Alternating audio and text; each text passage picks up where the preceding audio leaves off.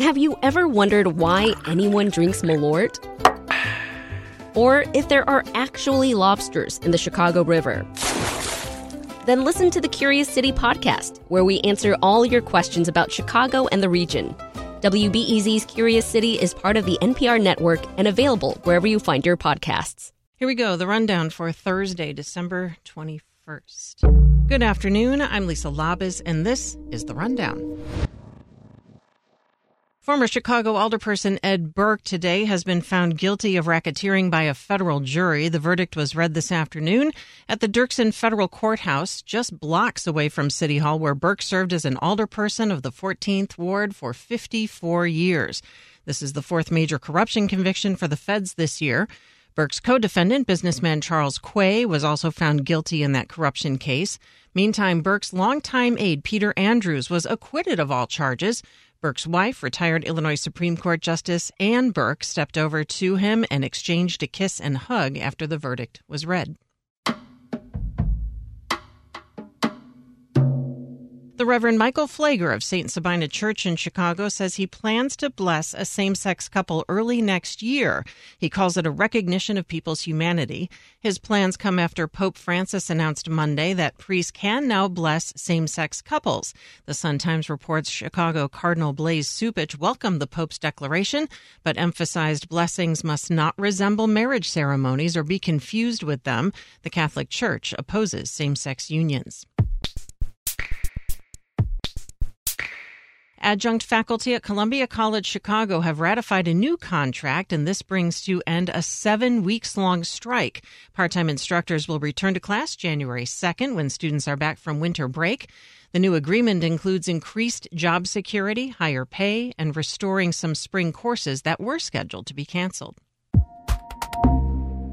After the pandemic, Chicago Public Schools set out to reconnect students who were disengaged, and today 18 of those young people graduated.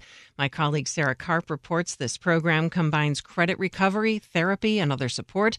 Every teenager's journey to the program was different. Antonia Starks, for instance, dropped out of school after becoming depressed when her sister was shot and later died. Everything broke loose when she left me because that was like my best friend. I really loved that girl so much.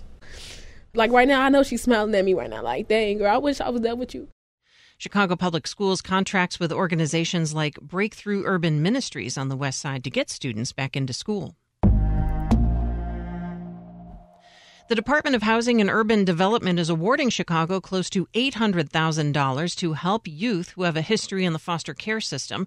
The money will pay for 55 subsidized rental housing vouchers. The young people in the program are either homeless or at risk of being unhoused. The Chicago Housing Authority is one of 13 public housing agencies nationwide to get that funding. And a new report from Chicago officials says climate change is affecting different city neighborhoods in different ways based on whether there is green space or asphalt and industry nearby. Kira Woods works with Chicago Department of Environment and says volunteers drove around the city on one of the hottest days in July to better understand what is called the urban heat island effect. So we know that we look at our phones or we hear the news report in the morning, our weather forecast, and sure, we're all anticipating a particular temperature or maybe a level of humidity or precipitation, but we know that it's not really the same in all places. Woods said Chicago is a particularly unique urban heat island with a temperature difference of as much as 20 degrees, depending on the neighborhood and time of day. That's a wider disparity than any other 15 U.S. cities that did similar studies. And soccer superstar Lionel Messi and Inter Miami will take on the Chicago Fire this summer at Soldier Field. The Sun-Times reports the two teams will face off on August 31st, 2024.